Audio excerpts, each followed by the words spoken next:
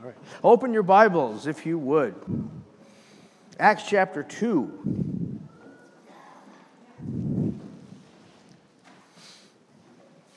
Those who may be wondering what we always do testimonies, we're still working on the best way to do that in the new format. So if you're wondering, that hasn't gone away. It's just being researched the best way. I'm going with the idea of passing a microphone around to people so everybody could be heard. That sound like?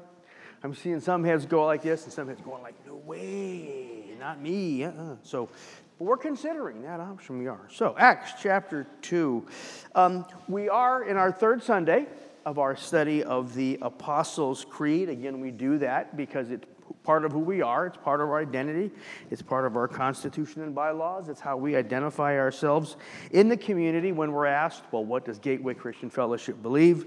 That's at least part of our answer. The Apostles' Creed is our statement. We've talked over the last few weeks that it's a document, a creedal statement produced over, 4 centuries of discussion and debate and probably some argument too, early in the church to answer that very question. What do Christians believe? It came to the form that we have sometime in the early 5th century, and it has been held ever since. And given the fact that we are people and we all have brains that function more or less, we're still going to have questions, and we're still going to have things we disagree about, and that's okay. The Apostles' Creed is intended to speak to just the essentials. It's those things that as Christians we should all be in agreement on. Outside of that, we can have all kinds of great discussion and energetic conversation. That's great. But the Creed states the essentials, what we believe as followers of Christ. Now, those first 2 lines we looked at talked about the Father. I believe in God the Father. The second section talked about the Son. I believe in Jesus, Son of our God, Son of the living God, our Savior. Now we come to the final section. And the third section is a little bit different because it starts out the same way, a very straightforward affirmation, I believe in the Holy Spirit. But then it kind of gets this sense, at least for many years as I was reading it, of like being the part that gets tacked on. Like some other stuff that maybe got left out and they kind of tacked it on. I know that's not what they did. But I first read it for so many years. That's kind of the sense that I had, and I think we'll find that is not at all what it is. It's extremely important for us to remember and understand. And I'd like to look at it, this third part of the Creed, through a passage of Scripture, Acts chapter 2, verse 42, a very well-known passage. It's a description of the very, very early church. It may even be a description of the church on the very first day, the day of Pentecost. And it reads this way, Acts chapter 2, verse 42, they were continually devoting themselves to the apostles' teaching and to fellowship and to the breaking of bread and to prayer. Father, we thank you for the occasion we have to gather, Lord. As each first day of the week we gather to celebrate the resurrection of your Son, Father. That is our hope. That is our confidence, Lord. Father, the payment for our sins in his body and blood, and the hope, Father, of eternity in his resurrection, that gives us great cause to gather and to celebrate. And this morning we gather around your word, and we look to your word and ask that we might be instructed by it. In Jesus' name, amen. Again, the first part of the Creed speaks to the Father. I believe in the Father. The second part speaks to the Son. I believe in the Son.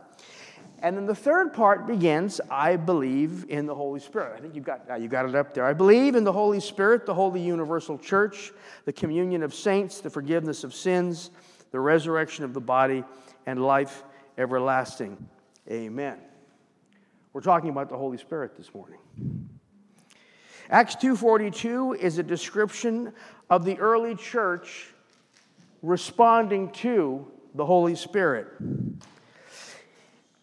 The disciples were gathered in an upper room some 50 days after the crucifixion, waiting for what Jesus had promised. And on that day, that first day of Pentecost, at least as far as the church's calendar is concerned, the Holy Spirit descended on them as Jesus had promised, and a number of things happened. If you're familiar at all with Acts chapter 2, you know this. There was a sound, an audible sound. There was the visual effect of tongues of fire appearing. They were all filled. There was some kind of an experience they all shared. They began to speak with different languages. Now, the word for tongues and languages is the same word. They spoke with different languages. The people outside were amazed and asked, "What does this mean?" Peter stood up with the 11, with the other disciples, and he quoted from the prophet Joel to explain what that meant. He affirmed the resurrection, and he told them that what they were seeing and what they were hearing was first and foremost evidence that Jesus was and is who he said he was and is. All of it stood as a demonstration of the resurrection, a demonstration of Jesus' identity, because he said none of this happens if Jesus isn't resurrected.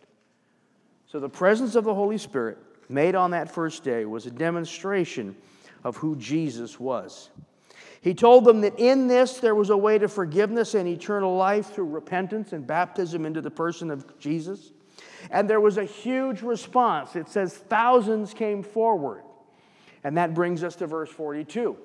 Now, verse 42 naturally reads like it was the very first day. Some have suggested that it might have been a day or two later. Really don't know. But it was extremely early in the history of the church. Quite possibly the very first day in the history of the church. And it says some things about the early church. It says they were continually devoting themselves to the apostles' teaching, to fellowship, to the breaking of bread, and to prayer. 4 things the early church did. 3 of them are pretty straightforward. They devoted themselves to the apostles' teaching. They have no New Testament, right? Bible hasn't been written yet, not the New Testament.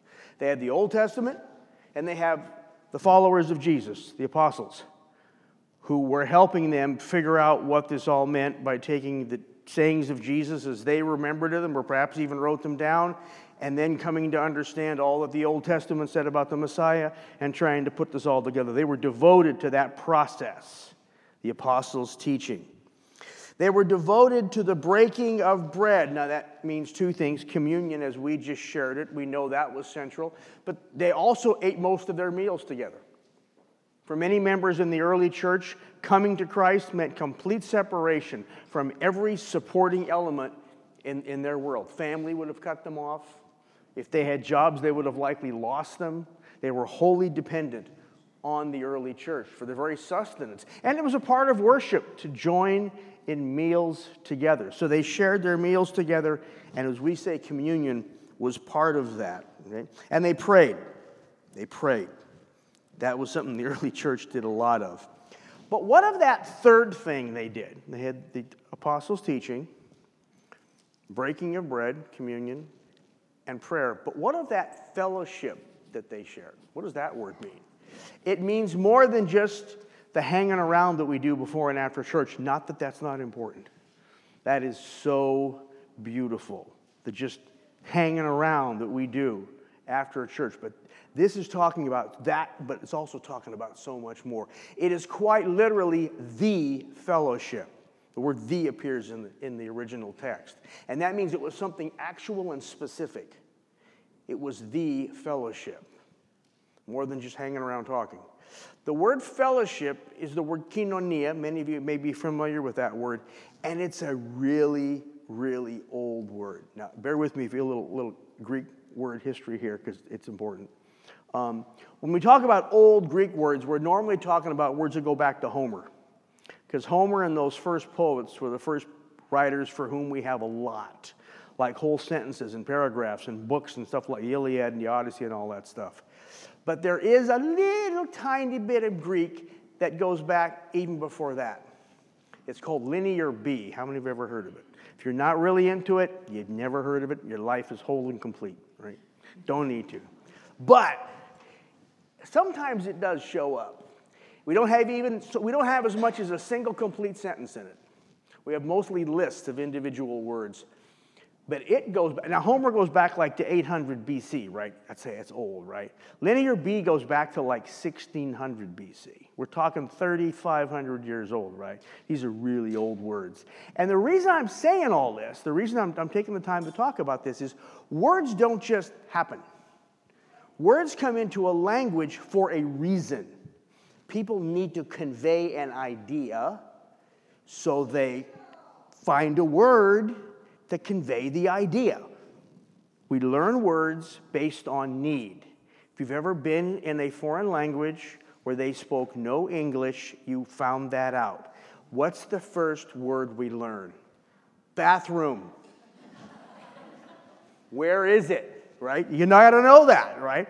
May not be as a very sophisticated word, but it's a necessary word, so you'll learn it quick. Words come into language for a reason, and the ones that are more essential come in earliest. This word koinonia, which is translated fellowship, comes into the language at an incredibly early time. And when it comes into the language, it is used to describe that thing that would draw people together in groups larger than simply a family. So when family groups began to gather into villages or towns or ultimately cities, that happened because of this thing called koinonia, fellowship. They were able to avoid, by and large, killing one another in these communities of unrelated people, because it was more than just the understanding that we're better off if we don't kill one another. There was an understood need and benefit. There was a drive that drew them together. And the word grew from that understanding to describe every other human relationship where people are drawn together. So when we start talking about the early church, we're talking about this thing, whatever it is, that caused these totally different people living in and around Jerusalem, some from all over the Roman Empire. They're in Jerusalem for a Jewish festival. They're embracing the person of Christ, and they're finding something drawing them together. What is it? It's the Holy Spirit. It is the presence and the power of the Holy Spirit living in the early church, drawing people together, and He's never stopped. It is what draws us together today. Immediately on the day of Pentecost, after the Spirit is poured out, this something draws believers together into a cooperative and identifiable community. It drew the early church together.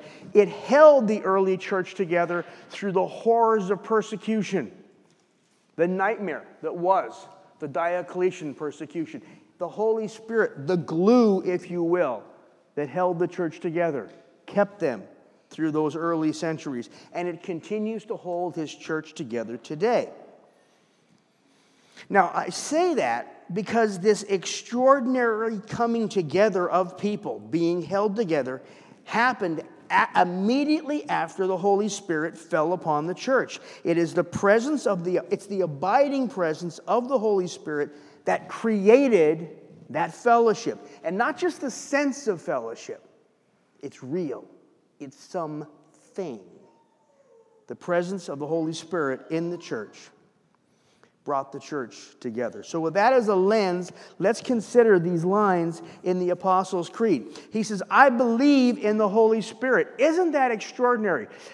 The authors of the Creed introduce the person of the Holy Spirit the same way they introduce the Father and they introduce the Son. Now, I think most of us are pretty comfortable saying, well, I believe in God. Yeah, right? I believe in Jesus. But can we say, I believe in the Holy Spirit with the same enthusiasm?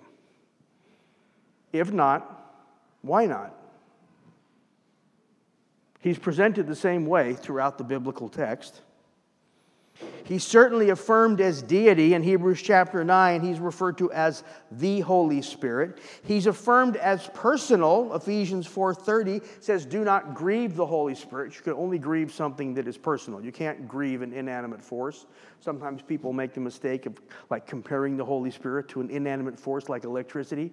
Try to grieve electricity. It doesn't work.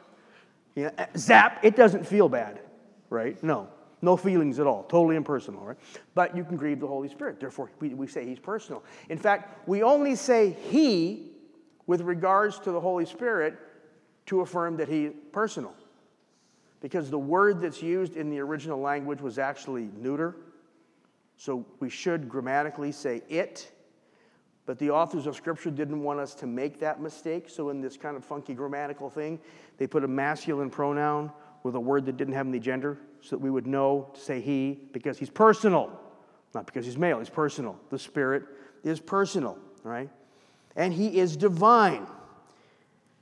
The Holy Spirit is involved in every part of our salvation. There's no part of the salvation experience that the Holy Spirit is not intimately involved with. He's the one who draws us. He's the one who convicts us of sin, makes us conscious of our need for God.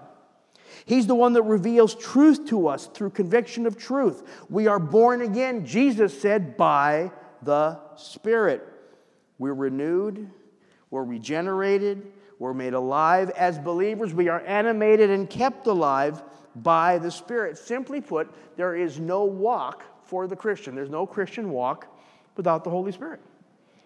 He's not like a perk or an afterthought, an option. You know, like some of the nicer cars now have that little mirror when you back up, you got the little camera in the back seat. That's an option, right? It's not the Holy Spirit. Not optional. Absolutely essential. So we need to at least work on becoming just as comfortable saying, I believe in, we talked about that last week, that's an investment into. That's not just a positional statement, there's motion. I'm investing myself into the person. I'm trusting myself into the person of the Holy Spirit just as much as I trust in the Father or in the Son. I know that's a little reach for us, but it requires a deliberate effort. It's absolutely necessary. There's no walk without the Holy Spirit. And because I believe in the Holy Spirit, I believe in the Holy Catholic Church. Now, wait, I didn't know we were a Roman Catholic Church here. We're not. We're not, okay? If you happen to be from a Roman Catholic background, do not be affirmed or offended, right? The word Catholic simply means everything. It means universal, right? It comes from, believe it or not, the Roman Catholic word Catholic comes from a Greek word. Those Italians never invented anything. They stole it all from us. You know, most of those statues in Rome, they stole from us. But that's another point. We're not going to go there. Venus de Milo. I love that statue. Milo's a Greek island. They stole it. The statue, not the, well, they stole the island too. Anyway, I got to stop. The term Catholic is a Greek word that just means universal. And all it really means is this: the church everywhere.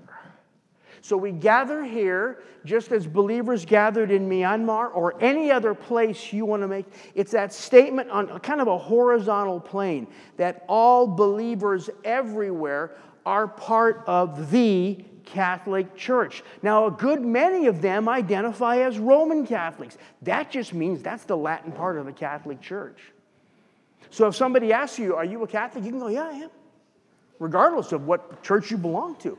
In the same way, by the way, and I got a lot of mileage out of this one, it proved helpful at times, when people would ask me, are you Orthodox? Absolutely. Now, that does not mean I attend a Greek Orthodox or Ukrainian Orthodox or Russian or Serbian. That just means I believe in right doctrine. So if you believe in the universal church, you can call yourself a Catholic.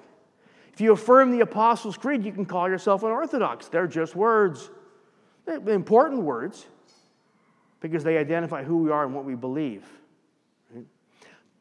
The point of the creed is that we believe that the Church of Jesus Christ extends from east to west as far as it takes to meet at the other end. All believers everywhere. I believe I'm part of that church. Equally true, I not only believe in the Holy Catholic or the Holy Universal Church, it's also true that I believe in the universal church, the communion of the saints. Now, communion just doesn't refer to that. This is the one that really stretches our imagination a little bit. I believe in the communion of the saints, which has universally been regarded, or ever since the creed was written, is regarded as communion of all saints of all time. That means even the ones that died.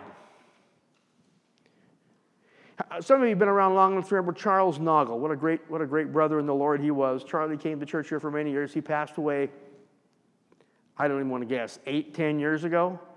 I got to stop saying that Charlie Nagel used to be a part of this church. He still is. He still is. In fact, he's got a better seat than the rest of us, right? It's that connection between those saints who have gone on before us and those saints who will follow us. Part of a church that has no ending. It removes the time component from participation in the body of Christ. Those of us who are now will always be. I believe in that. And that is true because the Spirit of God, as it animated Charlie then, is still animating him today, even as the Spirit of God animates you and I. I believe in the forgiveness of sin. Now, this one really threw me off. My first thought is, why isn't this in the Jesus column? You know, because you have the Father, the Creator, and then last week we looked at Jesus and all this good stuff He did, and now I come to forgiveness of sin. Why isn't that in Jesus' column, right, in the second part? That would make sense, wouldn't it? That's like His department. Well, actually, the Spirit is as much involved in your forgiveness and mine as our Lord and Savior Himself. I made reference to Hebrews 9:14, which referred to the Holy Spirit as the eternal Spirit, as a demonstration of His deity, of His divinity. Here's the whole verse. Here the author of Hebrews is talking about the inability of animal sacrifices and other sacrifices under the law to effectively save us from sin. The author of Hebrews writes this: "How much more then will the blood of Christ, who through the eternal Spirit offered Himself without blemish to God, cleanse our conscience from dead works to serve the living God?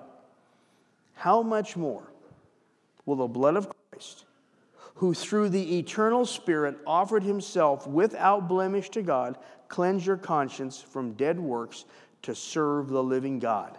That dynamic by which Jesus offered Himself as sacrifice to His Father, however that looked, don't ask me how, I have no idea. But however that looked, when Jesus came into the presence of His Father with His blood and said, "Father, this is the payment for their sins. They can be forgiven without any question, without any reservation, without the slightest hint of guilt to remain. My followers, my brothers and sisters, my church can be wholly cleansed by my blood."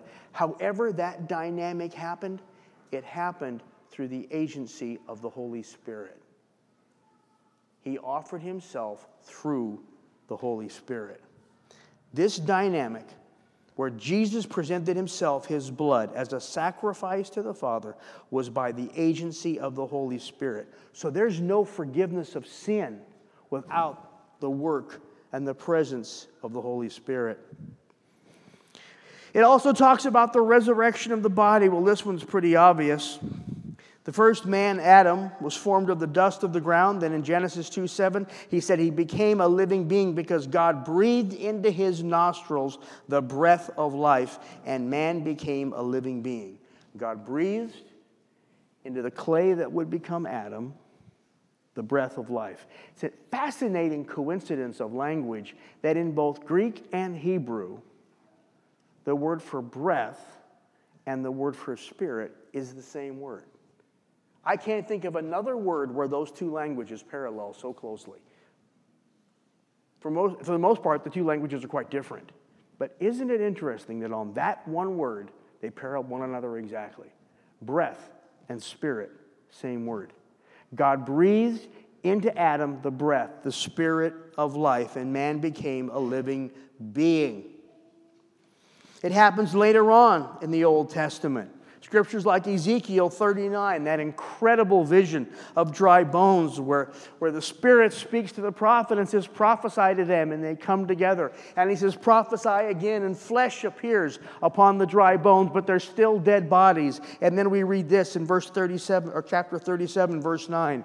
The prophet said, or the Spirit said to him, prophesy to the breath. Prophesy, Son of Man, and say to the breath, thus says the Lord God, come from the four winds, O breath, breathe on these slain, that they may come to life. And the prophet spoke as he was directed. So I prophesied as he commanded me, and breath came into them. They came to life and stood on their feet, an exceedingly great army. So on that day, this great army arose from the dead, because the Spirit of God animated them. Well, when that day comes that Christ returns for His own, His Spirit will reanimate even our dead bodies if we are not still living. Don't know how it'll happen, don't know when it'll happen, but I know the Spirit of God will do it. So eternal life is wholly dependent on the activities of the Spirit. And I believe in life everlasting. What exactly is that? Now, he just talked about, resurrection. Life everlasting, what's that? Well, it's not simply what happens after Jesus returns. It's so much more than that. It's what we have right now. Life everlasting begins that moment when we open our hearts to Him. When we, by faith, at the Spirit's invitation, say yes to God. John chapter 4, verse 13. By this we know we remain in Him and He in us, because He has given us His Spirit. We don't have to wait for that. There is nothing anywhere in the New Testament suggests we have to wait one moment for the Spirit's presence, because we actually wouldn't be waiting for it if we didn't already have it, because we wouldn't be waiting for it if we weren't already His. And we only became His because He's in us. All of which is to say, He's in us. 1 Corinthians chapter 2, verse 12. Now we have not received the spirit of the world, but the Spirit who is from God, that we may know the things freely given to us by God. We are His permanent abode. Each and every one of us indwelt by the Spirit of God. That is, by definition, eternal life. Now, we can debate and discuss and argue, if you want, what that should look like. We can have that discussion. What it should sound like. We could try to describe it or define it. But what is indisputable is that He abides within each and every one of us. He dwells within us. We are His temple. If you don't believe that, read the Corinthian letters, and you're talking about as messed up a church as you're going to find. And he says to them, you are. He says to them twice in the 1 Corinthian letter, twice. You are the temple of the Holy Spirit. So wherever you're walking, wherever you're at in your Christian, even if you're struggling, as we all are, even if you're struggling seriously, as if we're honest, we all are, He abides. He abides. He is eternal life. We are indwelt by the Spirit of the living God, the eternal Spirit. Therefore, we have eternal life starting right now. That gives us meaning and hope. It draws us together. It binds us together. And it is by His Spirit that we can honestly affirm, I believe in God the Father Almighty, creator of heaven and earth. I believe in Jesus Christ, His only Son, our Lord. He was conceived by the power of the Holy Spirit, born of the Virgin Mary. He suffered under Pontius Pilate, was crucified, died, and was buried. He descended to the dead. On the third day, He rose again. He ascended into heaven and is seated at the right hand of the Father. He will come again to judge the living and the dead. And I believe in the Holy Spirit. The Holy Catholic or Universal Church, take your pick. They mean the same thing. The communion of saints, the forgiveness of sins, the resurrection of the body, and life everlasting. This is where we stand. This is what we believe. This is what draws us together. This is what holds us together. This is what encourages us and guides us. This is who we are. Father, I thank You that in Your goodness to us, Lord, Father, you've given us your word, Father, and by it we have the instruction that we need to walk with you. But Father, we also need to be mindful this morning to be thankful for the church, this body which your Son purchased with his blood, and by your Spirit you are building daily. Father, we thank you for the work you do in our lives individually, by your Spirit daily.